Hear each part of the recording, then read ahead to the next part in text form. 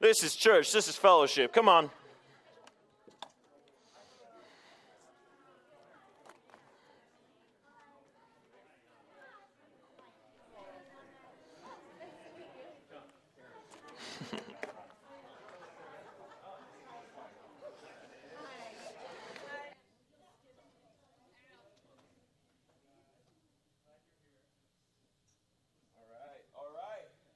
Well, I'm happy to see you guys.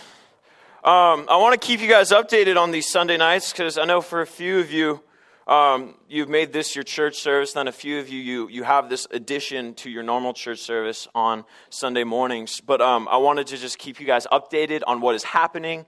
As you know, most of you know, Aaron Marks and Jeremy Haynes have been preaching alongside me. Us three have been preaching periodically through the life and ministry of Jesus Christ. We've been swapping weeks. Due to a bunch of changes in our staff and just where the Lord's calling us in different ways, you're kind of stuck with me, if that's okay. Yeah? Okay. And like half the people in here are my family, so they've been stuck with me all along. Let's just get right into the Word. Raise your hand if you don't have a Bible, and Jason will come and get them to you. And so will Wyatt. Look at my little brother Wyatt back there. Oh, he's so cute. Everyone look at him and say, "Aw, aw." Okay. Not to Jason. Everyone give Jason a round of applause. He just had his first baby. I mean, he didn't have it. His wife did. He's dad, though. I'm going to stop talking. Luke chapter 4. Luke chapter 4, once you get your Bibles. Luke chapter 4, and we're going to start off in verse 16. I will confess to you, and I know I do this a lot, but I will confess to you, I had a very, very difficult time making this sermon. So if you guys glean anything from it tonight, it's the Lord, not me. Luke chapter 4, starting at verse 16. So he, being Jesus, came to Nazareth, where he had been brought up. And as his custom was, he went into the synagogue on the Sabbath day and stood up to read. And he was handed a book of the prophet Isaiah. And when he had opened the book, he found the place where it was written, "The Spirit of the Lord is upon me, because he has anointed me to preach the gospel to the poor. He has sent me to heal the brokenhearted, to proclaim liberty to the captives, and recovery of the sight of the blind, to set at liberty those who are oppressed, to proclaim the acceptable year of the Lord." Then he closed the book, gave it back to the attendant, and sat down. And the eyes of all who were in the synagogue were fixed upon him. And he began to say to them, "Today this scripture is fulfilled at your hearing." So all bore witness to him and marveled at his gracious words and proceeded out of his mouth. And they said, "Is this not Joseph's son?" He said to them, "You will surely say this proverb to me, 'Physician, heal yourself. Whatever we have heard done in Capernaum, do also in your country." Then he said, "Assuredly, I say to you, no prophet is accepted in his own country. But I tell you truly, many widows were in Israel in the days of Elijah. And when the heaven was shut up for 3 years and 6 months, and there was a great famine throughout the land, but none of them was Elijah sent except for Zarephath in the region of Sidon, to a woman who was a widow. And many lepers were in Israel in the time of Elisha the prophet, and none of them was cleansed except Naaman the Syrian." This has huge significance, and we'll go through that later. Verse 28. So all those in the synagogue, when they heard these things, were filled with wrath, and rose up and thrust him out of the city. And they led to the brow of the hill on which their city was built, so they might throw him over a cliff. Then passing through the midst of them, he went his way.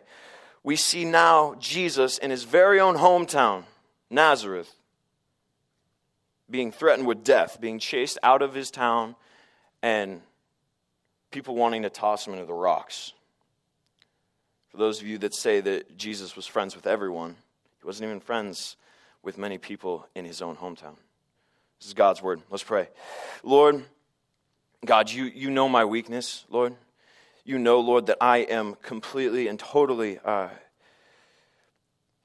Lord, without capability, Lord, without you. Father, I am unable to preach this message, Lord. I'm unable to handle your word properly without your Spirit, Lord. So, Father, I just pray that you would do work tonight.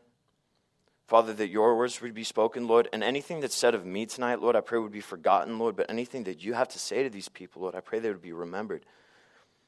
Father, may I decrease so that you can increase, Lord. And may we as one body, Lord, as one church, Lord, as one group of people, Lord, worship you with the study of your word. We love you tremendously, Jesus. And it is in your name that we pray. Amen. So just to give you guys context, like I like to do, Nazareth, it's a little town, okay? Nazareth is not a big town. It's in the Galilean region, okay? It's in the Galilean region. What's interesting is because the Galilean region is filled with small towns, dozens and hundreds of just little small villages. And Nazareth itself would have been a very small town, and it was Jesus' hometown, incredibly small.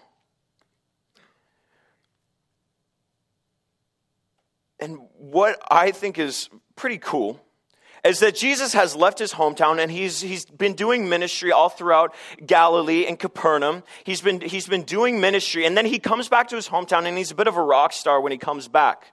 He's so much of a rock star that everyone gathers in the synagogues. And it's by this time that Jesus is entering into his time of popularity. For a while, he was pretty silent, but he's now entering into a time where people are actually starting to notice what Jesus does. People are actually starting to notice him. And so we can infer that Jesus has attracted quite a bit of a crowd in this small town of Nazareth. Now, everyone's coming to hear and see if Jesus is the real deal, kind of test him. And all along, we can assume that they're planning on testing him, saying, hey, we want to set up a healing tent. People will come by the thousands. We'll charge them a couple of bucks and you can heal them. This is great. We're family. We're friends. Let's do business together. Jesus is a bit of a rock star in this small town. Everyone's flocking to him. And it was Jewish custom in the synagogue, it was Jewish custom when they were gathering together as a congregation, they would start out with a prayer of benediction. They would start out with a prayer of praise to God. Okay, this was from several passages in Deuteronomy, and they would be praying together. And then they would all stand up for the reading of the word of the Lord. And then they'd sit down, and the teacher would stand up, read another portion of Scripture, and then he would sit down. Then the rest of the congregation would stand up while the preacher taught. Now, usually, guys, it's custom in the Bible for the teacher to sit and for the congregation to stand. I'm not going to make you do that, but just know I'm suffering for you guys up here. So Jesus sits, all right, and it says that Jesus sits, and that's custom, so everyone's ready. Okay, everyone's ready because Jesus is an awesome teacher. Okay, we see this all throughout Scripture. When Jesus just speaks, he's charismatic. He has words that people want to hear, and people hang on his every word. And the scripture that he pours out is Isaiah 61. And he says, the Spirit of the Lord is upon me because he has anointed me to preach the gospel to the poor. He has sent me to heal the brokenhearted, to proclaim liberty to the captives and recovery of the sight of the blind, to set at liberty those who are oppressed, to proclaim the acceptable year of the Lord. And it says right here that everyone in the synagogue, they were all on the edge of their seats as Jesus was speaking of this. They were all on the edge. They're waiting for Jesus to finish the portion of Scripture that he's reading. Because we don't see it right here in Luke chapter 4, but in Isaiah 61, we see that it's an incomplete verse. When Jesus says to set liberty to those who are oppressed and to proclaim an acceptable year of the Lord, it's followed by a verse that says, and the day of vengeance of our God to conform all who mourn. And so you have to know that this is what the Jews were waiting for. Okay? They're waiting for vengeance. They've been waiting for the Messiah for thousands of years. They've been waiting for the Messiah since Adam and Eve. The first promise of the Messiah was in the fall in the Garden of Eden. That was when that's when God first spoke of Jesus and his coming. So for thousands and thousands of years, these Jews have been waiting to be vindicated by their Messiah. Now, as circumstances changed, these Jews had changed what they wanted their Messiah to look like. Even though Scripture clearly says right here, bind up the brokenhearted, set liberty to those who are oppressed. And it says at the day of vengeance of our God to conform to those who mourn, to comfort, not conform, comfort those who mourn. That's like a 2,000-year comma right there. Because that's the second coming of Jesus. The first coming of Jesus, when he's here right now, is to help those who are oppressed and to free people, to vindicate people. And there's a point in the Jews' history, this is at a point in Jews' history where they are severely oppressed by Rome. You have to know this. Rome has taken everything away from the Jews except their religion. Okay?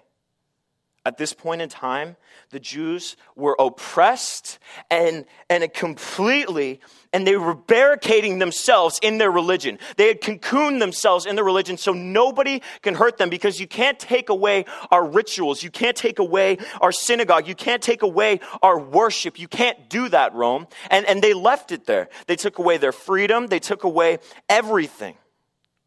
All their rights were completely taken away by Rome. Roman soldiers were in. And the Jews were just sitting here just like, all we've got is our religion. This is all we got. So the Jews cleaved to their religion because it was all the Romans would allow them to keep. So they developed this mentality where they were the chosen ones of God, and anyone else who was not Jewish was not allowed to be with God. They had developed a legalistic barricade for themselves because they were so oppressed by others. They were so oppressed by Rome. Romans had taken everything. Their political freedom had been taken away. Everything. And so when they look for the Messiah, when they look at Isaiah chapter 61, they really look at the vengeance part. They look at the vengeance part because they're like, yes, the Messiah is going to come and he's going to free us from Roman oppression, and he's going to conquer, and he's going to be our political savior. This is what they wanted their Messiah to be, even though clearly in Scripture it doesn't say that. It says that he's going to free people from their sins and establish his kingdom with his people that have been freed. They wanted to conform Jesus to their specific problems. They wanted to change the character of Christ. They wanted to change the character of the Messiah because of how they were feeling. And rightfully so. They were oppressed. It's understandable. They wanted a Savior that would justify, though, their bigoted behavior. Because since the Jews, all they had left was their religion, they had ostracized anyone who was not Jewish. They'd ostracize all Gentiles, all outsiders. Jesus points out the Messiah's first coming, he would come to preach the gospel to the poor, heal the brokenhearted, proclaim liberty to the captives, recovery of the sight to the blind, and liberty to those who were oppressed. Jesus did not come to establish a religion, guys. He came to set the captives free. And the Messiah they wanted was so superficial. The Messiah that these Jews desired at this time was so incredibly superficial, where Jesus just met basic needs, such as, okay, we don't have to pay taxes anymore. Jesus came to do so much more than deal with the petty little things of this world, even though Roman oppression's huge. Jesus came to accomplish so much more than sometimes we give him credit for. And I was really struggling with this message because I've realized that in my own faith and in my own walk with Jesus, in my own walk with God, I have oftentimes conformed God to my image. And I have decided to warp the function of Jesus to make myself more comfortable. I have often said, Jesus, he's just a great teacher and, a great guy and a good, good leader. And he was awesome, but I don't need him to save me. And I say that sometimes in my heart as a truth, when in reality I'd be calling God a liar. I want to really focus on the function of the Messiah, because many of us don't understand the complete function of the Messiah and what he's really meant to accomplish. He's not meant to accomplish us building a church and coming and kind of feeling good for ourselves for 45 minutes and then leaving, right? He didn't come to establish a religion where we follow a set of rules and then we go about our way telling everybody that they're wrong. The Messiah, wanted to accomplish so much more than that. I want to focus on the verse where it says to proclaim the acceptable year of the Lord. The acceptable year of the Lord was a special holiday on the Jewish calendar. It was established in Jeremiah. And this was a very, very, very special day. Okay, the year of Jubilee. And it was every 50 years. If you were ever in debt, if you had to sell yourself into slavery or in servitude because you owed somebody a debt, if you owed anybody any money, once every 50 years, the entire debt that everybody owed, no matter how vast it was completely let go. No more debt. It was forgiven completely. Anything you owed your neighbor, anything you owed the bank, it was forgotten. The year of Jubilee was the most exciting year of the entire century. The year of Jubilee was what everybody hoped to live for because everyone got themselves in debt in one way or the other, so much so that some had to sell themselves into servitude for years and years and years. So could you imagine the celebration that would happen in America if this happened? Like if China's like, don't worry about it,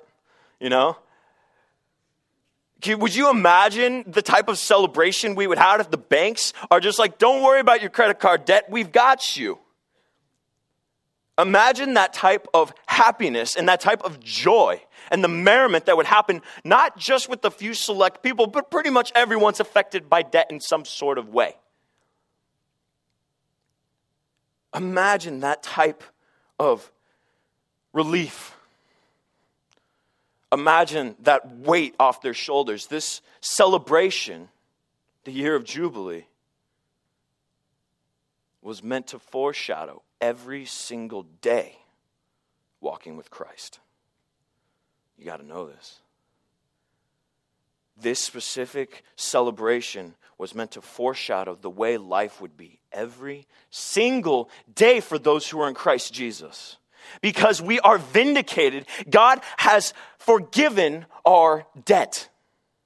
And this is cause for complete merriment. This is cause for satisfaction and love for everybody. This is the function of the Messiah. This is why he came. This is why he came, to bind up the brokenhearted and to set the captives free. Those who, a lot of us, sometimes we're just like, well, I'm not really captive to anything. I don't even have that much debt. I know I'm captive. And I know I'm constantly getting myself in the snares of my own sin. And other people's sin as well. Where people wrong me and I wrong other people, and I'm shackled by that sin. I'm shackled by that sin. I am unable not only to reconcile with God, but reconcile with other people just because of how lame I am. I'm not perfect by any means. And if anyone in here claims to be at all perfect, you'd be lying to yourself. We're all shackled in some way, shape, or form, but sometimes the Savior we desire is not the Savior that we need. You see, the Savior that we need is one that would vindicate us from our sin, one that would free us from the sin, the bondage, and the separation that we have made from God. Every single time I sin, I grow further and further away from God because God is perfect. And I don't want to worship a God that's like, do you know what? You stole, you lied, you cheated, and you committed adultery, but I'll still let you into heaven. I don't want to worship a God like that. That God's not worthy of my worship. I want to worship a God that's perfect and that doesn't tolerate sin. But he doesn't tolerate my sin. He's perfect. He can't have fellowship with it. Therefore, I need Jesus. I need him. I need him to free me of that. And sometimes the Savior that we desire, the Savior that I desire sometimes, is not the Savior that I need. The Savior that I need is one that would free me from my sin. Now, the Savior that I desire sometimes is financial security. Sometimes it's relationships, a degree, abilities, good looks, anything. Sometimes our functional Savior, the Savior that we want at the moment, is not the Savior that we need. We look for so many things to satisfy us, not even satisfy us, but protect us and take burden off of us. I believe it was Jim Carrey who said so himself. I wish that everyone can become millionaires so that they could realize that it's not what it's all about.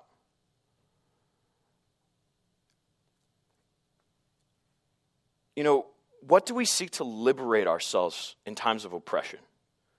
Because I'm constantly finding myself oppressed by something, oppressed by people, oppressed by my own sin and my own demons, so to speak, those skeletons in my closet, those secret sins that I keep from people. You guys have them too. I'm so oppressed by them. Where do I go to be freed? Where do I go? Have you recreated the purpose of God in your life? And that's a question that I really struggle with as well. Because a lot of the times I recreate God. Which is funny because God was not created in the first place. A lot of times I seek to redefine God and say that, he's just kind of a good guy in the sky that watches over me and will answer my prayers. Or sometimes he's like, do you know what? He's a big meanie and I need to stay away from that guy. A lot of the times, in being in college, this is the classic worldview. God's just a cosmic killjoy, setting a bunch of rules for myself and standards for me to live by. We have created our own definition of our Savior when he declares right here what he has come to do. Some of us will say, who are you to tell me how I view God? Who are you to tell me how I view God and how I decide God, what function he plays in my life? And what I would say to that is the role Jesus wants to play in your life is way more radical than the role you want him to play in your life. You see, a lot of the times we're like, do you know what? I want nothing to do with God. But in reality, if you look at the function of the Messiah, he's here for you, to liberate you, to take burden off of you. It is only logical to follow Jesus. A lot of the times, it's hard. Because I struggle in my head where I lose sight of the function of God. And I lose sight of the function of a Savior. And why Jesus came. Which is to liberate me and bring me closer to him. And ultimately bring glory to himself. Because he can bring such wretched people to glory.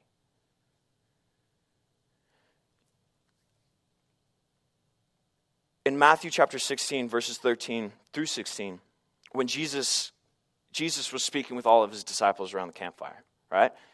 Jesus was a bro. He hung out with a bunch of dudes around a campfire, okay? This is what he did. They had guy talks. They probably laughed and, made fart jokes, okay? I'm telling you, Jesus was a bro. He made, he caught his own fish. He would roast those fish, and he'd just have bro time with his disciples. And so he's having bro time with his disciples, but then it gets real. Because bro time always gets real eventually. Okay? It just gets real. Chris and I have bro time, and we're just like, we're goofing off, then all of a sudden it gets real. It's like, whoa. When Jesus came into the region of Caesarea Philippi, he asked his disciples, saying, "Who do men say that I, the Son of Man, am?" So Jesus is asking his disciples, like, who do people say that I am? Like, just don't worry about your answer, okay? Just who do people say that I am? What do you hear from people? What do you hear people saying? Listen to these answers, because these are generally the answers that the world will give. Okay? My professors give. These are the answers. They said, some say John the Baptist, some Elijah, others Jeremiah or one of the prophets. John the Baptist, great teacher, not God. John the Baptist was an amazing, influential teacher. He led a movement that would then come in to the age of the Messiah. John the Baptist, amazing preacher, teacher, baptizing people, discipling people, loving on people, rebuking people. He was a big political figure at the time, beheaded for speaking out against the king. And so he's like, who do men say that I am? And then some say John the Baptist, you're a good teacher. Others say Elijah, a prophet. Some say Elijah, who's a very spiritual man. Some say Jeremiah, a man of faith, who's just a prophet, one who proclaims God's word. Good teacher, influential leader. All of these true, right? But they miss it. Who do men say that I am? A good teacher, a prophet, a guy who loves Jesus. None of these are insults. None of these are insults. All of these are compliments. Then he said to them, but who do you say that I am? Who do you say that I am? And this is the question that we all have to face at one point in our lives. Who do you say that Jesus is? We are all faced with this question. This is Jesus saying, who do you say that I am? Simon Peter answered and said, "You are the Christ, the Son of the living God." And Jesus says, yes, exactly. Exactly. We have so many definitions for Jesus, and we like to place him in our own context, but we can't. 1 John chapter 5 alludes to the fact that if we say that Jesus is not God, we are calling God a liar because he has proclaimed in his word, "This is my son in whom I am well pleased." So to deny that Jesus is the Christ, the Son of God, is to call God a liar. I do this a lot on very small levels. I like to compartmentalize Jesus. He is the Christ. And this is a hard pill for some people to swallow. And it was especially a hard pill for these Jews in Nazareth to swallow because they had grown up with Jesus. My family will attest that, like, I as a preacher, they will probably have a harder time taking what I say to heart because they know me. Like, a lot of you don't know me like they know me, okay? I'm the most imperfect person in this room. And these people, they're like, well, he was on play dates with my son. He built my coffee table. He was the carpenter. Is this not the carpenter's son? He made an armoire. It was good, but not like Messiah good. It's like, all right, Jesus. You know, I have this problem sometimes where familiarity often creates a mentality where you are proud of the person rather than receiving the content of the message. Or the opposite happens where you're not proud of the person because you know what they did, no matter what they say. Familiarity often causes us to warp the message into our opinion of that person. And so these people, they're like, well, you know, I changed this guy's diapers. This is a small town. We all know each other. This is Jesus. I saw him trip and fall, and he was bleeding. The Messiah doesn't bleed. The Messiah is supposed to come in on a white horse with the sword in hand and slashing all the Romans' heads. That's what the Messiah is supposed to do. This is a carpenter. This is not what I expected from a Savior. Jesus had become familiar to them. And when you think that you know all you need to know about Jesus, that's when you cease worshiping him. You know that?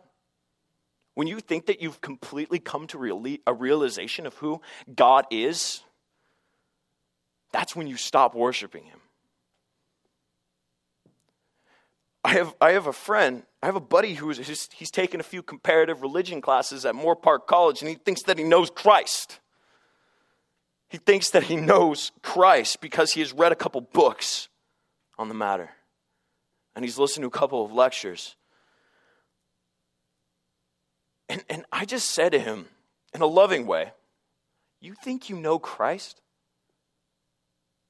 You think you know him? You know, because he's talking about, he was an influential leader. He was a good guy. But do you know what? He's caused so much division all throughout history. Look at the Crusades, the Salem witch trials. Look at all that. Look at what Christ has done. Man's not perfect by any means. And we mishandle the Bible a lot. But I still said to him, you think you know Christ?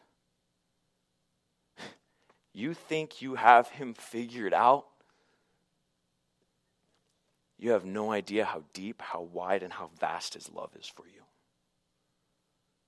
I want you to name one person that would take on the entire sins of the universe to save the murderers, the rapists, the bigots, the tax collectors, the raging alcoholics. Name one person that would lay his life down for sinners. Name one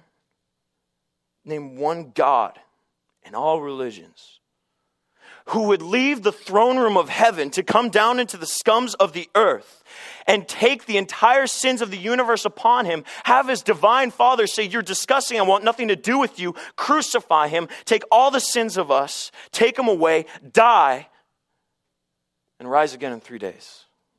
I want you to name one God that anybody has ever claimed to be real that will do that for you. Name one God that will leave heaven for you and take on the sickness of humanity so that you don't have to deal with it. You think you know Christ.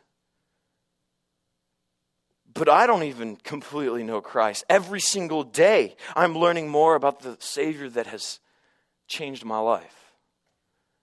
I will never come to a complete understanding of how deep his love is for me. And how he could hang there on that cross. Do you know what, guys? Yeah, it was brutal. Having nails driven through his hands, having his back whipped towards the point you can see his ribs, having his beard ripped out of his face, being flogged to a point where his own mother didn't even recognize him, having a crown of thorns splashed into his skull, having his lungs caved in and his shoulders dislocated and hanging there for 9 hours on a cross. That was brutal. Yeah, but that was the least of the pain of the crucifixion. The pain of the crucifixion was this, that there was a unity between Jesus, the Father, and the Holy Spirit ever since the beginning of time. For all of eternity, Father, Son, and Holy Spirit had always lived in perfect unity. Then Son came down, and the Father said, I'm going to put all those sins on you. All the punishment is on you. And that unity that Jesus and God had experienced for all of eternity, severed. I want you to picture, I want you to imagine the person that's closest to you in this world, whether it be a spouse or a child or a friend. And I want you to imagine them being crucified for somebody else's sins when they were completely innocent. That's heavy. That's heavy, and I don't want to depress you all because it's a reason why it's called good news. It's the reason why it's called good news. He rose again. Sin had no power over him because he lived a perfect life. And they reject him because they're familiar, but they don't know how deep his love is for us. They also reject him because they want to believe that there's something special about themselves. And we learn this. He says, "But I tell you truly, many widows were in Israel in the days of Elijah, when the heavens were shut up 3 years and 6 months, and there was a great famine throughout all the land. But to none of them Elijah sent except Zarephath in the region of Sidon to a woman who was a widow. And many lepers were in Israel in the time of Elijah the prophet, and none of them was cleansed except for Naaman the Syrian."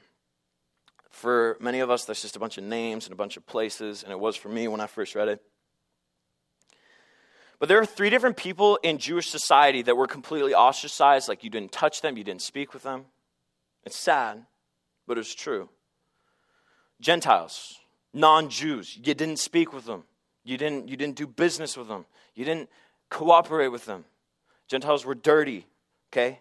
Ungodly pagans. You didn't discuss anything with Gentiles, and surely would not let a Gentile into your home.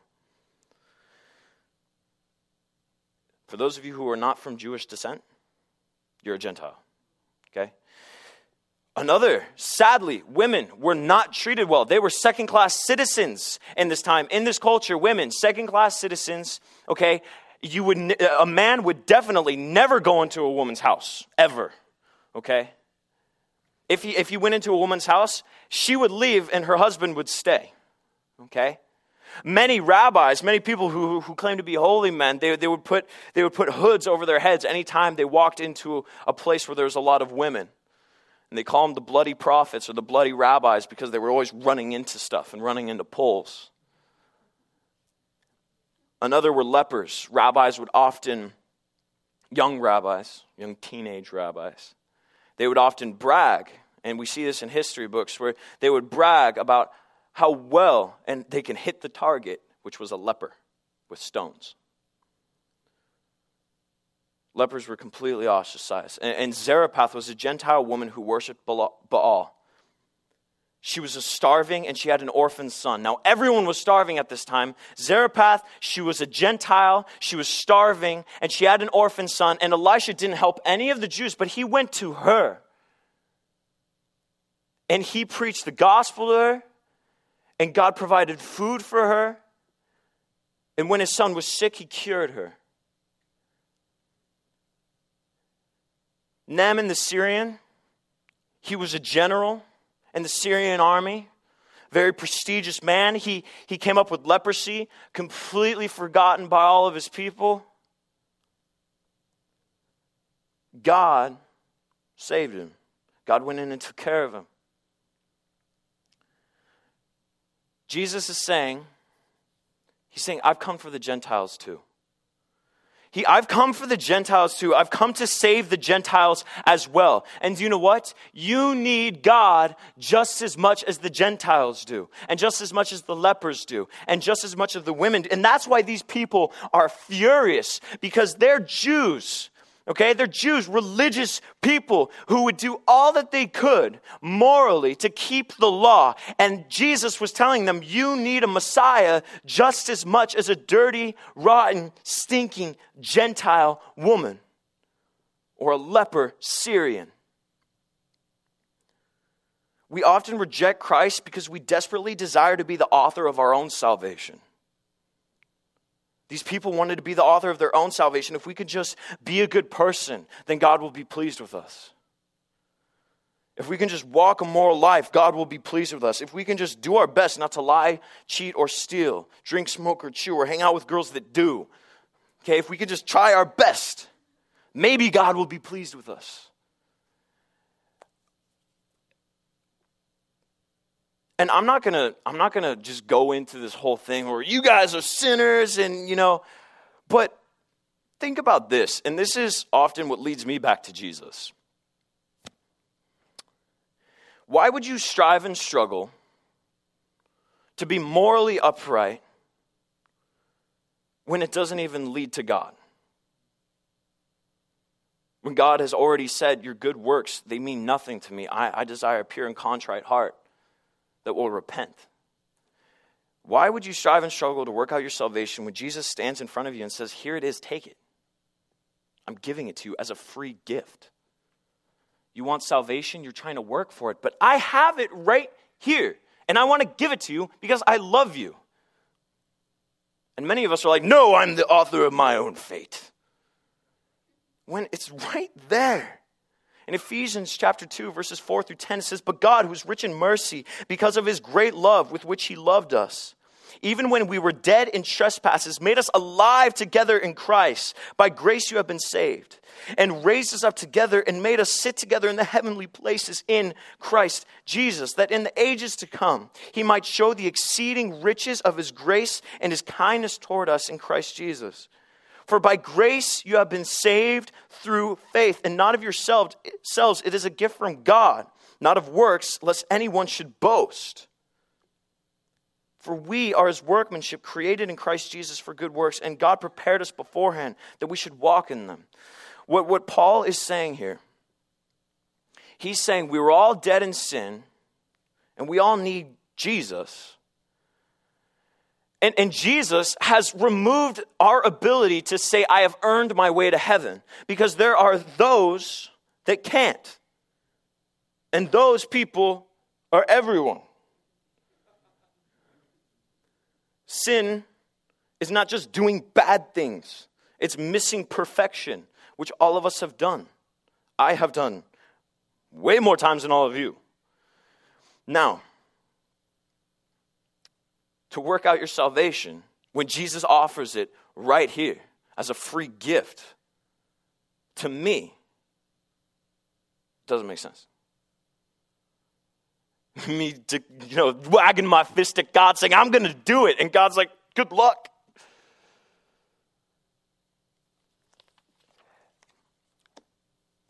We try to build bridges, and I'm going to close with this. We try to build bridges to heaven, okay? We try to build bridges to heaven by good works and good morals and an upright life, or by our own moral standards, our own moral code that we have created ourselves, making ourselves God, which is idolatry and blasphemy. But we have tried to build bridges to heaven. And the thing about building bridges, especially to a place like heaven, is that it's tiring and impossible. We're building and building, not lying, not cheating, not stealing. But then we accidentally lie, and then another part of the bridge is broken. And so we have to rebuild it again, and then we mess up big time. Where we're caught in a huge sin, and then all of a sudden, the bridge is crumbling again. We're still trying to work ourselves to God, and we are getting tired. I am getting tired, ladies and gentlemen, of building bridges to God. And in Matthew chapter 11, verses 28 through 30, he says, come to me, all you who labor and are heavy laden, and I will give you rest. Take my yoke upon you and learn from me, for I am gentle and lowly in heart. You will find rest for your souls, for my yoke is easy and my burden is light. Jesus is saying, I've come to set you free from building bridges. Have faith in me. I'll do it for you. I will die for you and build that bridge for you. I'll take on your sins, and all you have to do is have faith in me. My yoke is easy. The yoke is what you would put on an ox to plow. Jesus is saying, don't worry. You're building bridges to God and you are getting weary, so tired, trying to perform yourself into heaven. When Jesus is saying, I have come to set you free. I've come to set you free.